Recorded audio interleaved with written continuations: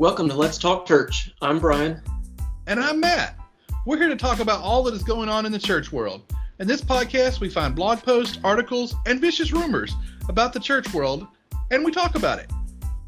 All right, Matt, let's do it. Let's talk church. Matt, you've brought us an interesting article.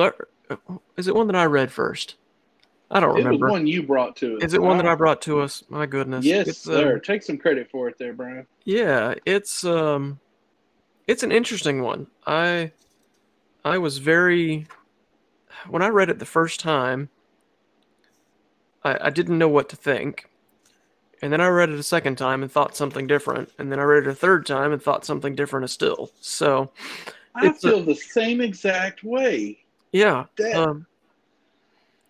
Yeah, it's so in Christianity Today, I think is where it comes from. Yeah, just back in July, Jason Casper wrote this. It's called "Christian and Muslim Leaders Agree on Legitimacy of Evangelism."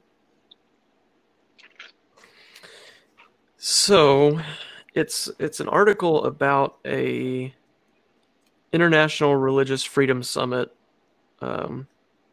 in which a large Muslim organization and a large evangelical association signed a statement of cooperation in which the goal is to avoid, too much combative competition, right? Not necessarily that it's cooperative, but it's trying to steer away from that combative, violent response on both sides. What do you think about this, Matt? Let's define large. Well, the Islamic Association claims 90 million members. Mm-hmm. That's pretty big. The World Evangelical Alliance, I've not found how many people that they claim. 600 million. 600 million. Okay. So both pretty large groups. Yeah. Do you think Joe Blow has heard of either of these people, though, or either of these groups? I've never heard of either of them. Right, and you're way more educated in the church world stuff than Joe Blow, right? Well, I say I've never heard of either of them. The World Evangelical Alliance, I've probably read some stuff from them without realizing it's from them. I don't immediately recognize their logo. So, yeah, you might be right. There might be a little bit of misconception there that these are two serious organizations that speak for large swaths of the church and for the Islamic world. Yeah, that's part of my point there. They're both saying these large numbers. I looked them up on Wikipedia, but I feel like they're both kind of speaking from minority positions. Now, that doesn't make them illegitimate. Doesn't make them false, but I think that's important in the subject. Yeah. Because it's kind of like, well, they're saying these things, but does this really make much difference? And I'm like you. I first read it one way and then kind of read it another way.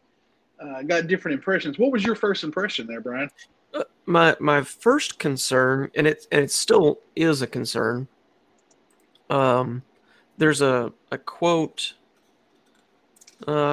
about a third of the way into it, in which the WEA side, the World Evangelical Alliance, says, quote, "We're working together for the right to convert each other." At first, and like I said, still, that kind of bothers me.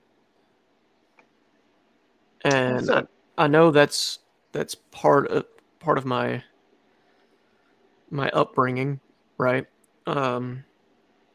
I I find it strange that Christians would be willing to step back and say, "Yeah, it's okay for Muslims to try and convert us." Um, uh, it it just strikes me as we're saying it's okay to allow Christians to no longer be Christians. Well, I think it's important we read the rest of his quote, though. So let me read that real quick. It says, "We are working together for the right to convert each other." The German theologian said, "Religious freedom does not mean that we agree, but that we live in peace with our deep differences." Right. I think that's important, and I think that probably goes into how you probably read it differently the second time, because it definitely does for me. Because my first reaction was exactly what you said, and it comes from my upbringing as well. First, I mean, let's just be honest. Let's just let the cat out of the bag here. When I think Muslim, I think enemy. I know that's completely wrong, but that's what I think. I think that religiously, I think that politically, I think that socially. That's the first thing I think you think of, because of September 11th. We're coming up very soon on the 20th anniversary of such a thing. My first recollection of knowing much about Muslims was that, right? And that wasn't knowing much except for, hey, they're the enemy. And then later I learned some, and then later in seminary classes we learned some about the actually Islam. But what we've seen so much has been what's called extremism on their side, right? Right. And this group, we're going to call them NU because I'm not sure how to pronounce their name. But in the article they summarize the NU, really seems to come from a less extreme side of Islam. Just like Christianity, where we have lots of different groups and denominations, so does Islam. And this group seems to come from a less extreme side, so they're more willing to do things like this. They don't seem as bad, right? But to go back to what you were talking about, yeah, the first thing I thought was, oh, no, we can't be letting them try to convert people. Why would we allow such a thing? But the question is, who's not to allow? One thing this goes into is it talks a little bit about governments running countries. We have never lived under a government that was ran by the church. As Americans, we're kind of against such a thing. Right. But they have, and that's kind of what they're looking at, is government running, or the church running the government. And so they need things in place to allow religious freedom. Now, because we are Americans, I'm very much in favor of religious freedom. Absolutely. I think that the Muslims have a right to exist. And yeah, I kind of would disrespect them. I'm not disrespecting them. I kind of would think less of them if they weren't trying to convert somebody. And I think we also should have the right to be able to try to convert them. You know, if I was at a religious freedom summit like this, I guarantee you I'd be telling somebody about Jesus. Because you got to, right? Right. And again, that comes from that background, that's almost extremism Baptist thing, you know. We've got to really push about Jesus. So I'm okay with that. So yeah, I kind of thought the same thing too, but I think the rest of the quote really matters, that he's talking about religious freedom here. And yeah, they have just as much right to be proselytizing as we do. I have less respect, like I said, for a religion who wouldn't proselytize. If they don't really believe it's the right thing. I have very little respect for Christians who don't try to convert other people, because if you believe this is the truth, if you believe because of this, you know, you're going to have an eternal relationship with the Lord, why wouldn't you tell other people about that? Right. Why wouldn't you want to bring other people with you? Yep. So Absolutely. And I think you're right. You know, that on that first reading, the only thing that I really saw was that first portion of the quote. And he goes on later on and talks about we have to stand for each other's freedom of religion. And that's a big deal for me, right? That we have to let people make their choice. You know, whether it's right or wrong in our eyes, they have to be allowed to make that choice. And as hard as it may be to see someone choosing what we think is wrong, they think the same thing about us.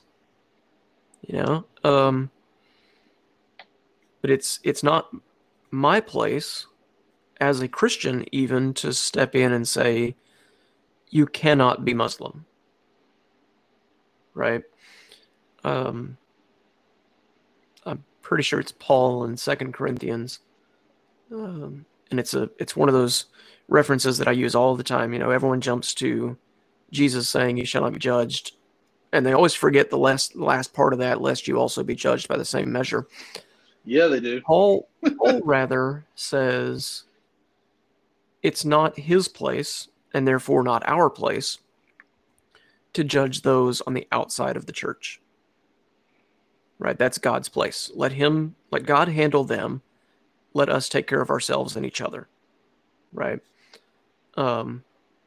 And I think that's a big part of understanding religious freedom, is being able to accept that it's not my place to legislate someone else's beliefs. It's not my place to say, you must believe this, right, to be a part of our society, which they get into at the end of this article, how in Indonesia they've started pulling back some of that legislation, which I think is great. I think it gives us a chance to begin to make that difference in lives. But it's definitely, it's an interesting article, an interesting topic. There's a lot about relationship here, that breaking those barriers that have been standing in the way for centuries. That now that things are starting to break down on the Islamic side, right, there's a chance for Christianity to begin to grow. Like I said, in Indonesia, they broke down, they removed kafir, or infidel / non-Muslim, from as a religious category altogether, and swapped it out with more wording about citizenship. Breaking that barrier to begin with is a huge deal, right? Because at this point, from the government's perspective, Christians are no longer second-class citizens, right?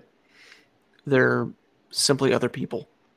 And when you begin to look at someone else as a person, change can happen. Ding, ding, ding, ding. Yes, whenever we try to classify someone else as an enemy or as wrong, I don't want to say wrong, as an enemy, we start to dehumanize them, right? Right. But when we humanize them, one of the reasons that we moved to Dallas, and I'm going to say that on this podcast because people can Google me and tell I live in Dallas. Right. I'm pretty open about those things. One of the reasons we moved to Dallas is because there's more diversity here. Mm-hmm. than where I come from. And my son is friends with kids whose families are Muslims, you know? And I'm okay with this. That just makes it even more that I need to make sure I teach my kid about Jesus and don't let society do it, and don't try to figure out he's going to get some religion from osmosis or something here, Right. I'm his father, and the Bible says I'm supposed to teach him. So I should be doing that and not be afraid, because there may be another viewpoint out there, or there may be, I say viewpoint as if all viewpoints are right. I'm not trying to say that. There may be other information out there, even false information. Mm-hmm. And I need to not so much keep the other information away from him, is to make sure I give him the correct information. Right? Because if I try to hide information, then it starts looking like, well, why did they try to hide this from me? And boy, that applies to a lot of things in life. Yeah. One of the things I seen in this article was that the current president of Indonesia, which is technically a secular government, mm-hmm. but they still have things like blasphemy laws in place. Blasphemy laws from the Muslim perspective, not from the Christian perspective. And so this president was the current president is the former president of this organization who's trying to make these changes. So that's helpful, and that it's already somewhat, at least if it's even nominally, a secular government. They're in a position to make changes like this. That's why I don't think governments ought to be based on religion at all. But even our government, our American culture has changed to allow more diversity nowadays, which has allowed more chaos in some cases, but also allowed some of our citizens to become more free, to be seen as humans and not literal second-class citizens, Right. or in the case of our Constitution, 3/5 of a person. Right? Yep. There is a time in our country's history where, although we were a secular government, there are many things were illegal because of the religious reason, not because of anything else. Yeah. A good example is let's talk about marriage. There's a long time in our country that marriage between two men or two women was completely illegal, and you could go to jail for it. Then we couldn't go to jail for it, but it just couldn't happen. And then things changed, right? Now, religiously, there's lots of good reasons why gay marriage is a sin and shouldn't happen and all this stuff. But for our secular government to make a sin illegal, that's pretty hard. Right. And we have to remember and look at it from the other side. What about the 10% of Christians that live in Indonesia and go to jail because they committed blasphemy according to the Muslim religion, according to Islam? Yep. That's where we have to look at things like that. To the second reading of this, and I think that right there says something too. We was talking about reading it several times. It's important when we process information that we take time to understand what we're reading. To the second reading of this, I definitely was like, well, this kind of makes sense. I still wonder if these groups have enough influence to make a big change, but they made some change somewhere. I was going to say, I think it's hard for us to say how much of a difference that they've made because of the fact that we're, like I said, in Dallas. Yep. And nowhere near these people or what's happening with them. In Indonesia, this has probably made a huge difference. Already there's understanding among Indonesians that even those who leave Islam for Christianity, Hinduism, Buddhism, whatever other religion you want to choose, they're not outcasts, right? They're still allowed to walk freely, which is something that in some Islamic countries is not the case at all, right? If you leave Islam, you're ostracized at best, right? At worst, they're stoning you or throwing you off of a building. In doing this specifically in Indonesia, I think there's a good chance that this will spread to other, I don't want to use the word more liberal, but less extremist Islamic countries. And as it spreads then it can begin to make an impact on the more entrenched Islamic countries. Indonesia, if I remember right, as a country, is the most Islamic country in the world. As far as like per capita, it's a huge percentage of the population that is Islamic. Let's see. Oh, it mentioned in there, I think 87%, which 86.7%. Yep, 86.7% of the Indonesian population identifies as Muslim in 2018 out of 225. No, there's 225 million Muslims in Indonesia. And for those who are less geographically inclined, Indonesia is a pretty small little island country outside of the Philippines and Australia. That's a lot of people packed into a small place that are Muslim. It's the world's largest island country. Right. Consists of 17. I'm looking at Wikipedia. Consists of 17,000 islands. Yeah. Yeah, if you count all the little micro islands. But it's the 14th largest country by area in the world. Really? So it's lots of little places, but actually the country is 14. That's pretty good. Yeah. It's the fourth most populous country. And here's what you were talking about: the most populous Muslim majority country. Right. Yeah, it's a lot. And I think as they make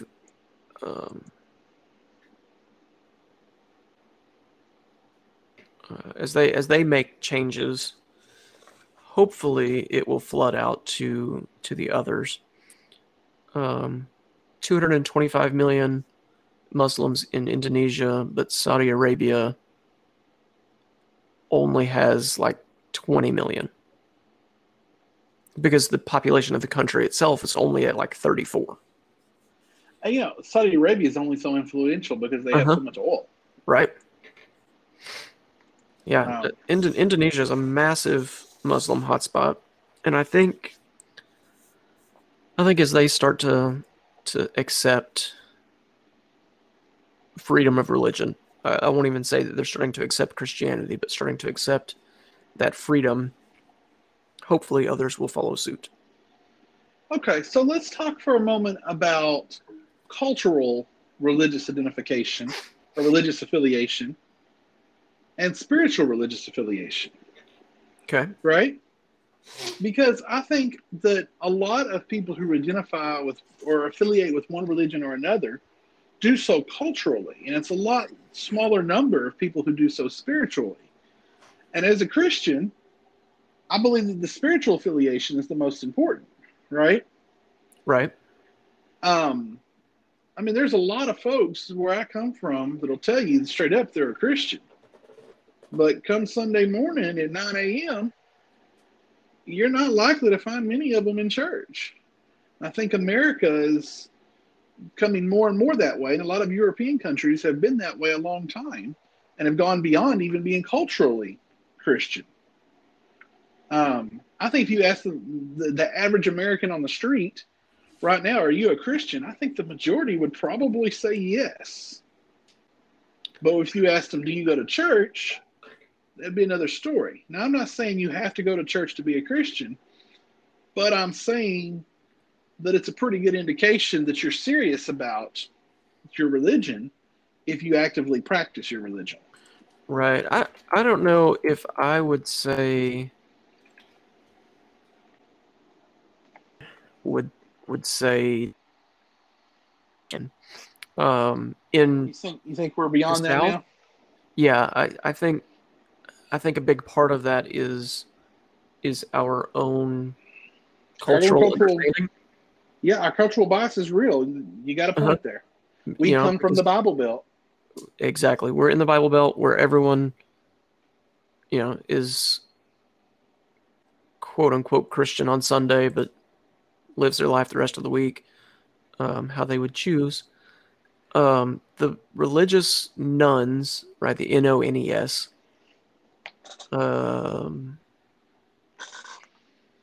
as of 2014 in this article was 69%. No, 31%. So I think it would be hard to say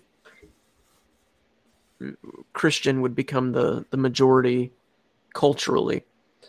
I think in certain areas, like the South, it would definitely be.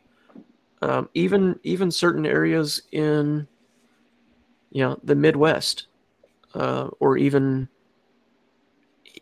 up towards Michigan and northern Illinois, and that area is a very large Lutheran mainline Protestant population. But I think the majority of of people would not immediately jump to Christian. They would jump to, yes, I'm spiritual, yes, I'm religious, something like that, but I don't think they would go as far as saying they're Christian. So to tie that back to our article, do you think the reasoning behind that, because I don't think that was always the case. I think there was a time in our nation's past that number would be much higher. Oh, absolutely. Do you think that is because of our freedom of religion, that we have, because we don't have a church-run government, that we've allowed our country to go off kilter because of it? It's a question that I wasn't expecting, Matt. I don't I don't think necessarily that we can narrow it down to being purely about freedom of religion. I do think personally that is a big part of it, but I don't think it's necessarily the sole part or sole reason behind it. I think the constantly changing religious landscape of the United States is a large part of it. That's a nice way. That's a good way of putting it, right? Right. I think as the religious landscape, even the Christian religious landscape, as it shifts and changes so much, it's easy to say, you know what, I'm not going to be a part of that. Yeah. And they go and find something that's sadly more stable in their eyes. Well, that's a good future podcast episode right It there. is. Talk about the history of that. That's something I know both you and I are very interested in. And so, Yeah, but make let that me another tell you podcast altogether. Right. Let me tell you my thinking on that. I don't think that our freedom of religion has so much affected that. And I don't think it's necessarily a bad thing. I think it's almost a cleansing fire tap thing. That it reminds me of the story in the Bible where Jesus was talking and to all these folks, and all these folks was following him around from town to town, and the crowds were getting bigger and bigger and bigger, and Jesus finally just went on off. He went on off by himself. He had them go get the boat ready, and he said, "I'll take the boat on out. I'll come out and meet you." And then we had the whole storm thing and all that, right? Right. But he was getting away from them crowds. I think crowds is not always the best thing. And I have to be real careful how I say this because I'm very pro evangelism, okay? But I also realize, okay, nobody's listening to this podcast anyway. So if we upset somebody, probably could in a few years, this will come back to bite me. Right. It's one of those living in a small town things. Do you remember? I can't remember the name of it. Do you remember in the town we're from, the play that comes at every Christmas? Heaven's Gates and Hell's Flames. Heaven's Gates and Hell's Flames. Yep. Man, I've been there several times, brought in church groups there. Heaven's Gates and Hell's Flames is this very theatrical play put on by a group of traveling people. They often get a few local people to help them with the production, some local church to support it, usually several local churches. And they come up and they just give a very dramatic look, hellfire and brimstone, go through into these skits. They got kids dying up on stage and going to be burned in hell for eternal hellfire and damnation. Make a decision now or you're going to burn in hell forever. And then they just flood the seats. I'm getting too excited. Let me calm down a second. They just flood the seats. And then they got all these people who they need to make a salvation decision right this moment. And listen, I'm all for a salvation decision. But I guarantee you I can take 20 third graders in there and I can walk out of there with 15 salvations. Okay? And I was taught very well how to play this game, but I'm sick and tired of this because it's just a freaking game. Okay? Because you can get people's emotions and you can get people to make a decision real quick, but you never won their hearts. You know? And I feel like that whenever we have cultural Christianity, we get a lot of people to join in the boat who aren't really in the boat. A lot of people who really aren't following Jesus, you know? Right. And it's not effective. it's just not effective at all. All it does is hurt the cause of Christ whenever we have all these people who aren't really there. So I don't think it's such a bad thing that not everybody identifies as Christian anymore. It does make it harder for churches to function and do certain things, but you know what? It should be hard. You know, we were never told it was going to be easy. It was hard for the apostles, and they were the ones who literally walked with Jesus. Right.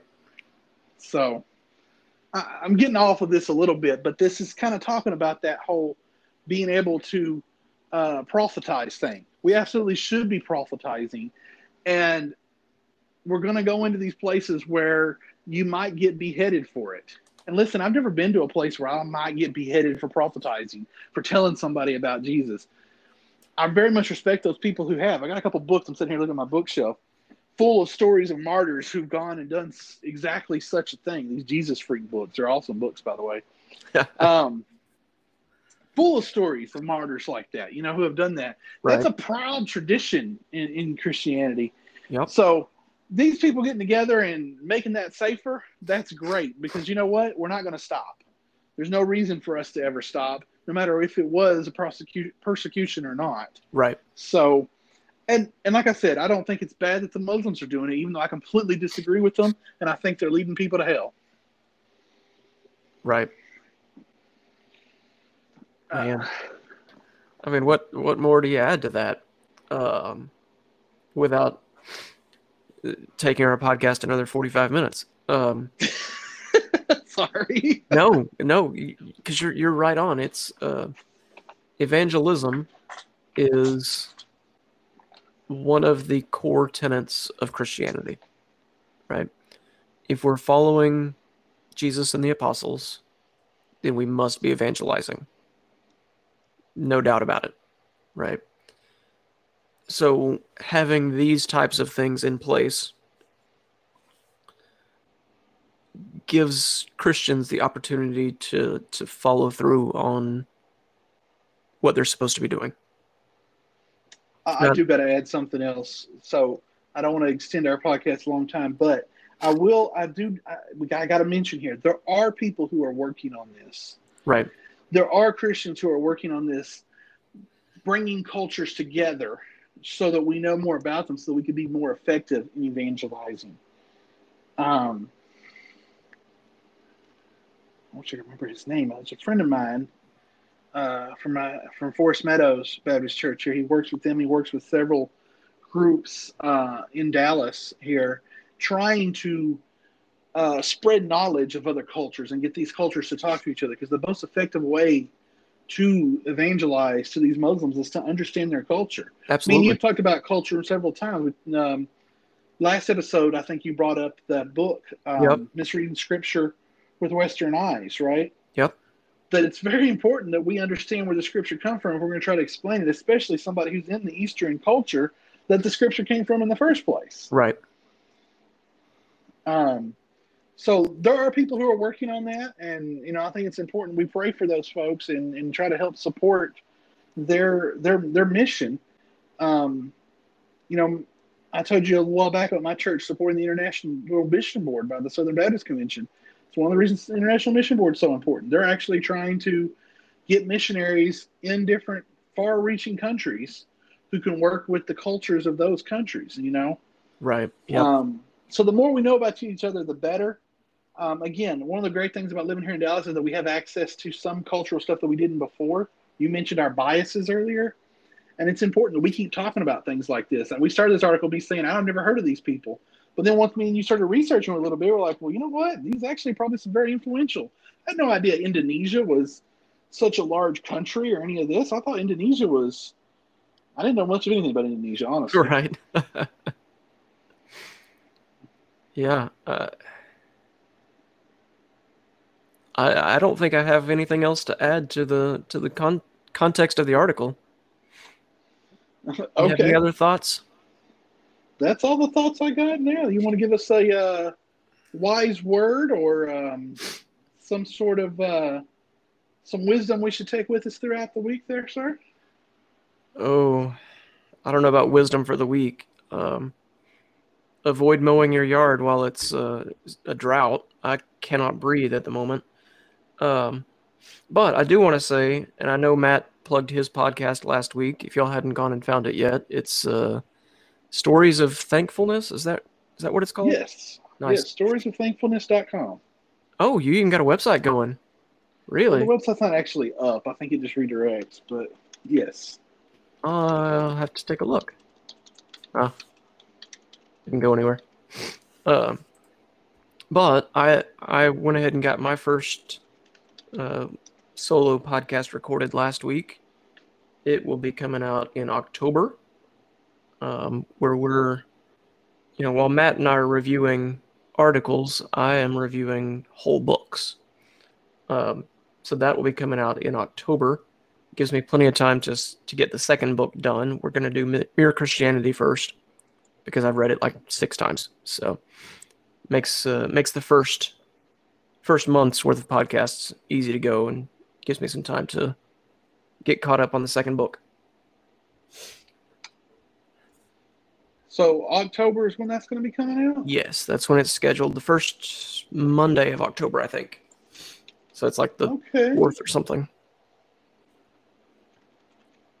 Okay. Well, that will be very cool. I'm looking forward to it. I've not got to actually hear this podcast yet. That's right. I'm looking forward to it. So you're covering Mere Christianity, the first episode? Mere Christian, or the first 5 episodes. Oh, wow. Okay. Yeah, well, it's 3 books. It bears talking about, doesn't it? That it does. It's just a good book altogether. If you hadn't read it, you should read it. Well, thank you, Matt. I appreciate